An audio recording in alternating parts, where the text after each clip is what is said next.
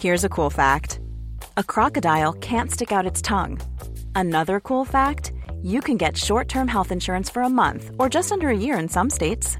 United Healthcare short-term insurance plans are designed for people who are between jobs, coming off their parents' plan, or turning a side hustle into a full-time gig. Underwritten by Golden Rule Insurance Company, they offer flexible, budget-friendly coverage with access to a nationwide network of doctors and hospitals. Get more cool facts about United Healthcare short-term plans at uh1.com. I'm Sandra, and I'm just the professional your small business was looking for. But you didn't hire me because you didn't use LinkedIn Jobs. LinkedIn has professionals you can't find anywhere else, including those who aren't actively looking for a new job, but might be open to the perfect role, like me. In a given month, over 70% of LinkedIn users don't visit other leading job sites. So if you're not looking on LinkedIn, you'll miss out on great candidates like Sandra. Start hiring professionals like a professional. Post your free job on linkedin.com/people today. The Telegraph. Podcasts. If a newspaper publishes a story that's found to have broken the law, whether by invading someone's privacy or accusing a person of something they didn't do, or because the journalists working on it engaged in criminal activity, the consequences can be very serious. Reputations can be ruined. The costs in legal fees and damages can easily run into six figures. And in the most extreme cases, the paper can go out of business entirely. So when the Telegraph started work on Expenses, a project that involved the bills, home addresses and bank details of every single MP in the UK, all of which had been secretly copied from the computers at a data processing centre, the legal stakes could hardly have been higher. If the paper was going to have a chance of bringing this story to press, it would need the help of a brave and highly skilled lawyer. And his name was Arthur Wyn Davies. Millions of receipts of expenses claims by all MPs. Mr. Speaker. The Daily Telegraph has obtained them all. We need to recognise and understand how angry people are. We locked these guys in a room and we just said, here's the disc, work out, start going through it. I'm Pete Norton, and this is Expenses, a podcast about journalism, politics, and what it's like to bring a huge national secret into the light. Right, I'll give it you in English. Arthur Geraint Wyn Davies. The first I heard about the disc in relation to... To give you a picture of Wyn Davies, he's now in his mid-70s and is thin and energetic, with a full head of grey hair above an expressively lined face and blue eyes that fix intently on you as you talk. He looks to me rather like the actor John Hurt. And he would not, you sense, be an easy person to smuggle a lie or an inaccuracy past unnoticed. 10 years on from the Expenses scandal, and 8 years after his retirement from the paper, he remembers more about that era than almost anyone else I talked to for this podcast. Dates, names, and the intricacies of what was done to get stories to press are etched into his memory and come pouring out as he talks.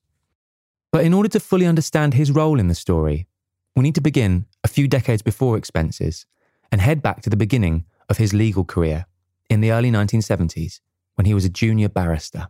Practising around Midland and Oxford Circuit, crime, divorce, all that sort of general stuff that junior barristers do. Then I decided to apply for a job in Fleet Street because it's very tough at the bar then. It's even tougher now because you couldn't get your money in if you're doing legal aid work. And so I got an interview with Jeff Pennington, the then editor of the Sunday People. He took a bit of a punt on me, actually, because I'd done my homework for the interview.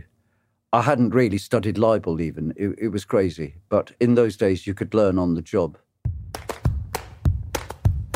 The papers Wyn Davies started on, the Sunday People and then the Daily Mirror, were members of the Mirror Group, who specialised in so-called red-top tabloid newspapers. And there's a key difference between tabloid newspapers like them and broadsheets like the Telegraph, a difference that would provide Wyn Davies with a deep well of experience to draw on when he came to deal with the Expenses scandal 30 years later. And the difference is this. Whereas broadsheet papers can survive with smaller circulations supported by the advertising money that their affluent readers attract, the tabloid market is much more competitive and is dependent on bumper 7-figure newsstand sales. So to survive as a tabloid, Especially in the late 20th century, you had to continuously scoop your competitors with huge front-page stories that screamed out to prospective readers, "Buy me, find out what's inside." And what this means is that as a lawyer for a tabloid newspaper, you have to find ways to get controversial material over legal hurdles and out to press pretty much every day that you're on the job.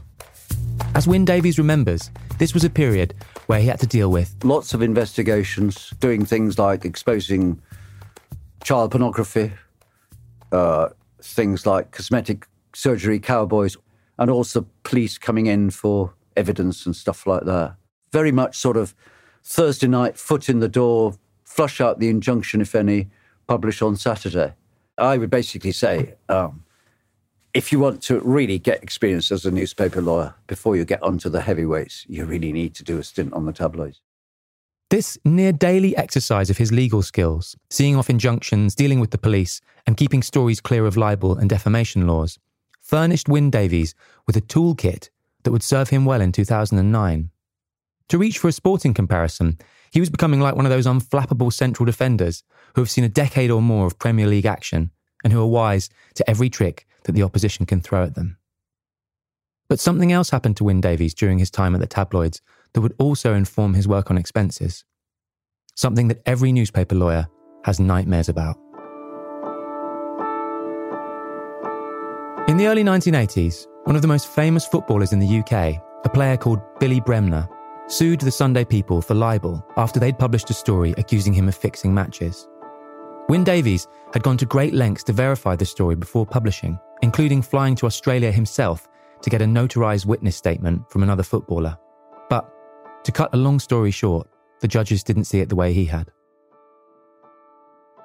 So he lost, and he had the record, then the second highest record ever of damages. Wow. Which was 100 grand. That was a hell of a lot.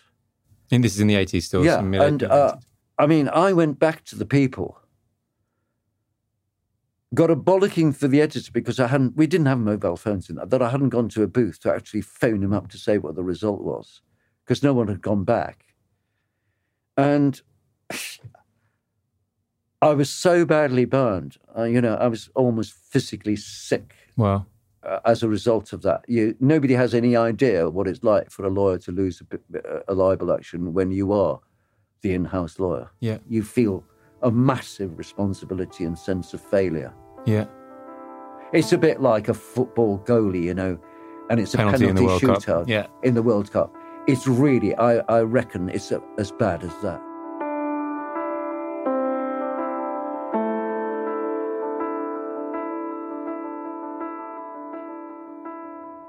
Carrying this first-hand experience of a high-profile failure with him, Wyn Davies moved to The Telegraph in the late 1980s as the paper's editorial legal manager. Back then, the paper had a reputation as a rather old-fashioned and gentlemanly place. Leisurely lunches were taken. Editors would often disappear to the opera or the theatre long before the paper was finished. And public schools and Oxbridge colleges were well represented among the staff. And I didn't seem to be at all the right person for the Telegraph, to be quite frank. I had a comprehensive school education. I went to Aberystwyth University. I was thoroughly Welsh, and I hadn't got a Telegraph kind of bone in me in terms of background or politics. I'm from a very Welsh agricultural area. So I thought, I did have some trepidations about going because I thought I wouldn't fit at all. But as it turned out, things were changing at the paper. And Arthur remained in his post for the rest of his career, some 24 years, over which time he became one of the most highly respected figures at the Telegraph, someone who could be counted on to give watertight advice and who would always fight for a story worth publishing. So when the prospect of the Telegraph obtaining leaked copies of MP's expenses arose, in April 2009, he was one of the first people in the building that the editors turned to. The then deputy editor, Tony Gallagher, came to my office and he quite casually said, what would you say to us if we got the chance to get this disc that's been spoken about of MP's expenses for 4 years, the entirety of them, and the underlying documents? What would you say is the legal position? Prime concern was What about, the position if it was a stolen disc? Or what about the position with handling stolen goods, etc., etc.? I thought, that's only just a couple of questions, Tony. I said, this is a potentially multi-layered legal problem, because it was racing through my head on the spot. Were you excited? No, I suppose I was thinking it was one of those, God moments. I haven't got a ready answer to this, and I pride myself on not saying no or finding a way to get it in. So I thought, well, this is something you can't rush into saying, yes, it'll be okay, because there are some lawyers who are going up and say, publish and be damned. But those days were well and truly over by the turn of the millennium. It was just too expensive and dangerous. So I said, I need some time. And how long have I got? A few days, he said. Well, I said, I know I'll need a week. I said, can you cope with that? I knew this was very important. And I knew that I needed to get it absolutely right, because the risks were enormous. We'll be back to hear how he calculated those risks and what it took to keep the paper out of court as it began to publish MP's expenses. Right after this. Hi, my name's Claire Newell and I'm the Telegraph's investigations editor. My team are lucky. We spend months digging into stories, working with anonymous sources, piecing together evidence to reveal wrongdoing and hold the powerful to account. This year, we revealed how Sir Philip Green paid 5 members of staff, sums adding up to millions, to stay quiet. They'd accused him of sexual and racial abuse and bullying. As a result of our journalism, the government is now reviewing how controversial non-disclosure agreements are used. But we couldn't have done it without the support of our subscribers. Their contribution allows us to dedicate time to projects such as the Philip Green investigation and the expenses scandal 10 years ago. So if you'd like to support what we're doing and get unlimited access to a huge range of quality journalism on politics, sport, business, culture and more, head to telegraph.co.uk/audio, where we have a special listener offer. You can get 30 days free access to the Telegraph online, and after that, it's just £2 a week. That's telegraph.co.uk/audio, or click on the link in the show notes of this episode.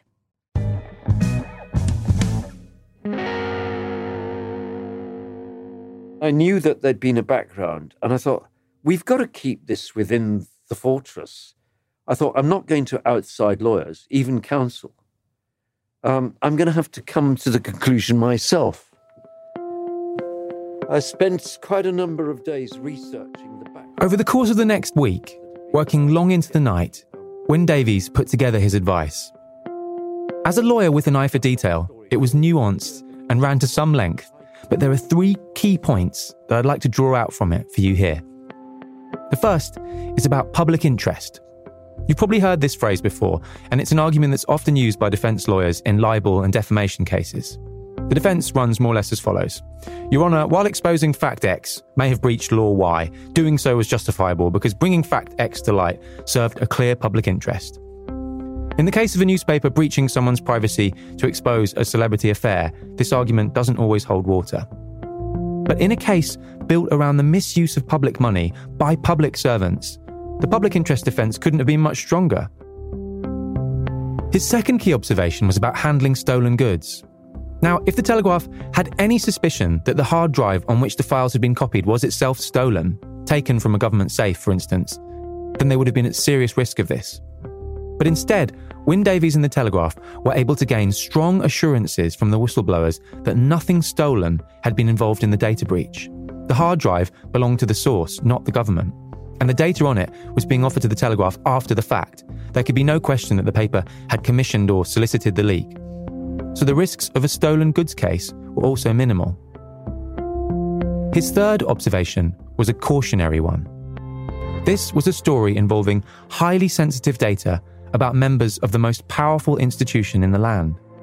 If the paper was to proceed, they'd have to be absolutely rigorous in their reporting, always giving MPs the right to reply before a story went to press, and making certain that no information which might compromise an MP's security, like home addresses, car registration plates, or phone numbers, was ever publicised via their work.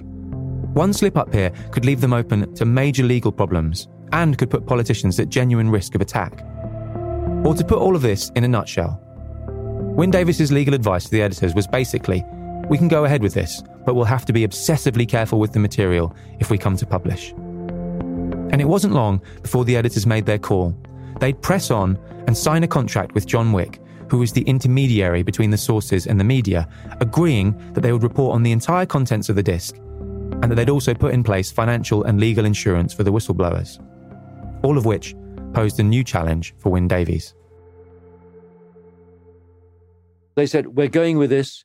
We need a contract by 8 o'clock tomorrow.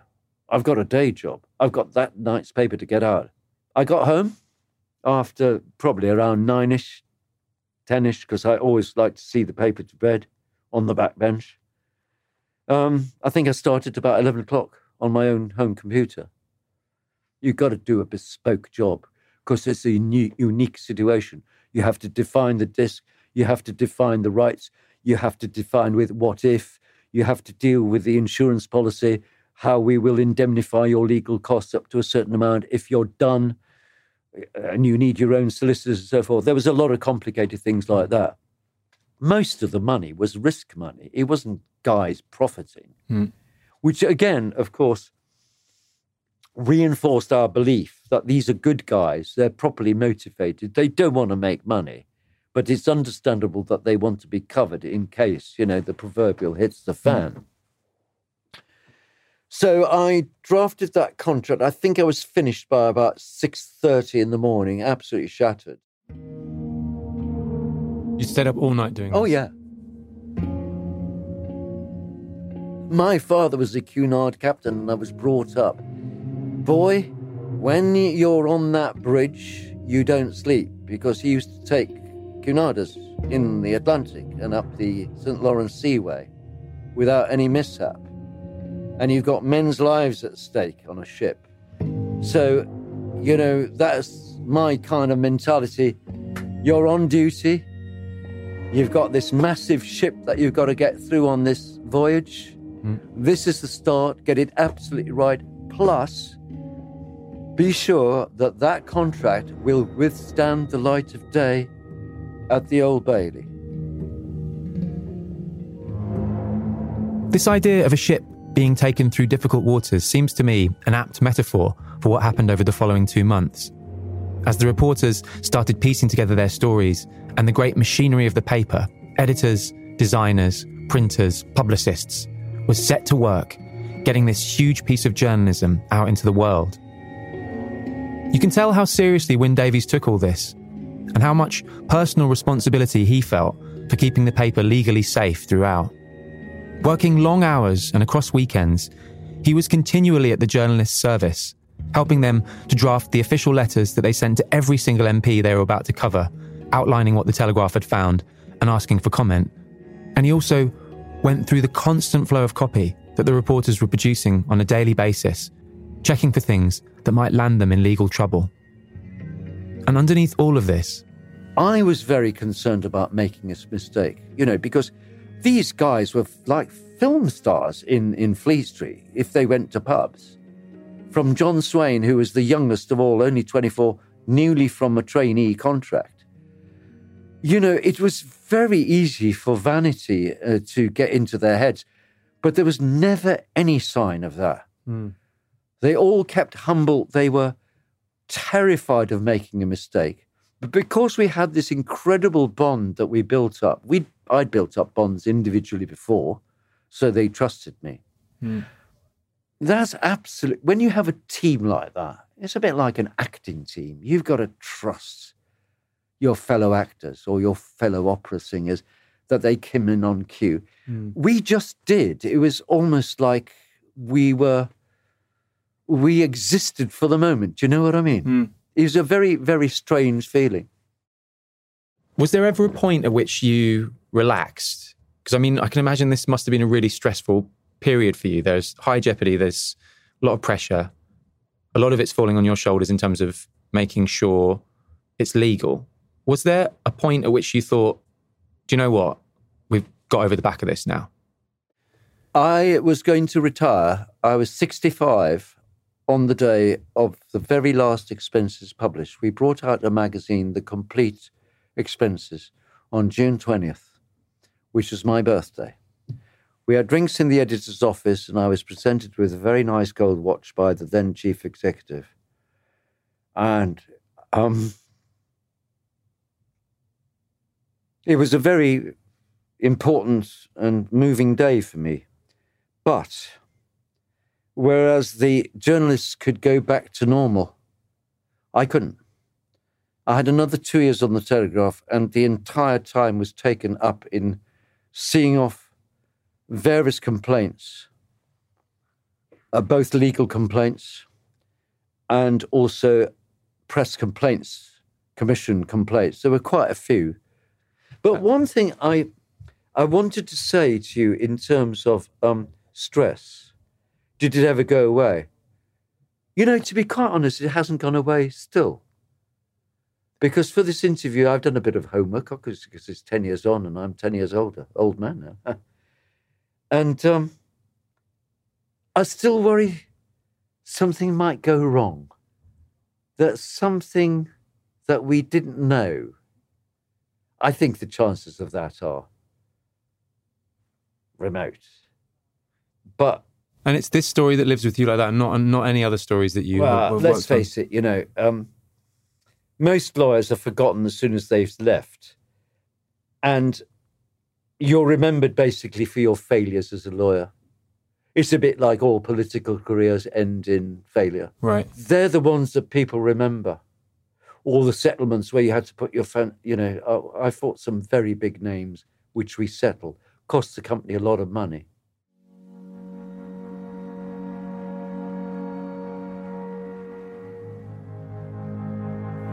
My name is associated at the Telegraph as very much part of the team, and that I'm massively proud of. That they recognise me. Not as just some lawyer. The lawyer legal day.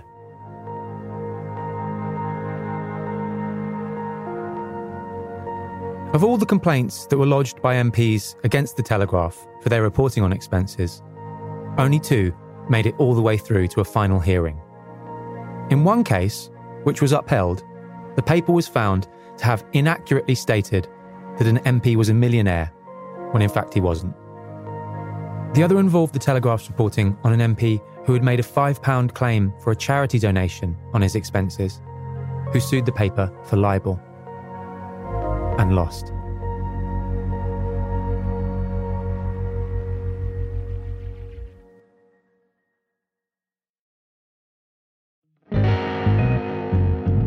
Expenses is produced by me, Pete Norton, and Theodora Louloudis. We're mixed by David Crackles, and our theme music was composed by Elliot Lampitt. In our next and final episode, we'll be talking to Will Lewis, who was the editor of The Telegraph in 2009, and so had the final call on the whole expenses story. Don't miss it. And if you're enjoying this show, and you can think of anyone else who might like it, please tell them. Maybe they're an older listener who might not yet have a podcast habit, or one of those people who says, I like the idea of podcasts, but I don't know where to start. In which case, if they've got an iPhone, you can tell them that they've already got a podcast app. It's called Podcasts. It's pre-installed. And also something that I recently discovered, which is that you can ask Apple's smart assistant, Siri, to play podcasts, and it actually works. Hey Siri, play Expenses. There's a quote from the American newspaper publisher, Joseph Pulitzer, that reporters often have pinned to their desks. How about that? See you next week.